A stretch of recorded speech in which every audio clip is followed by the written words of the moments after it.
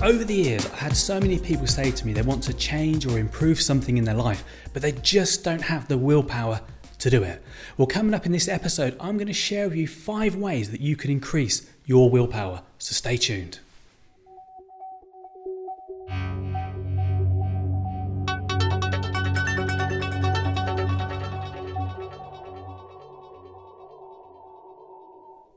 Hi, this is Christian Baker from christianbaker.net, sharing inspiration, motivation and encouragement to help you to think differently, to develop your mindset, to help you to believe in yourself, to take action so you can achieve the life that you want and just be the best that you can be.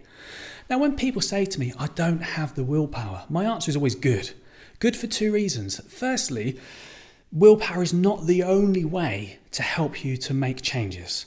I would even go as far as to say that willpower alone is not the most effective way to make changes.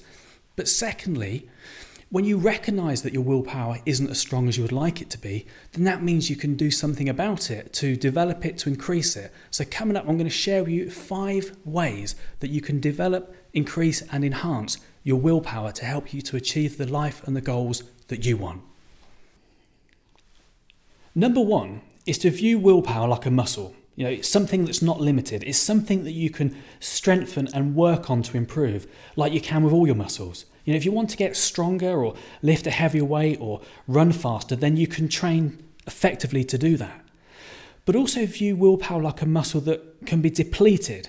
If you're tired and stressed, then perhaps it's not going to be as strong as when you're relaxed and rested. In the same way, if you do a really heavy gym session and then went for a run, you won't be surprised if you didn't hit a personal best or you were slower or more tired than you normally would be doing the same distance. It's like professional athletes. They wouldn't do a full training session and then go and play a match and expect them to perform to the best of their ability. So, see willpower as something that you can strengthen but also preserve. Number 2 is set yourself up for success. Avoid temptation. Change your environment and your circle of influence. Stop doing the things. Stop hanging out and being around triggers that lead you to do the things that you don't want to do. So on the flip side, create a good environment. Set reminders. Create plans to do the very things that you want to do.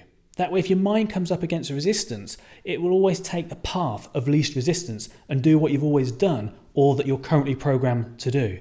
So make changes that help set you up for success. Which brings me to number 3, build good habits.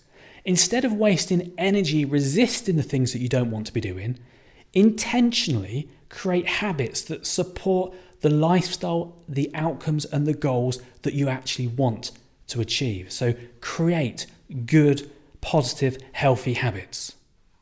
Number 4, use your imagination.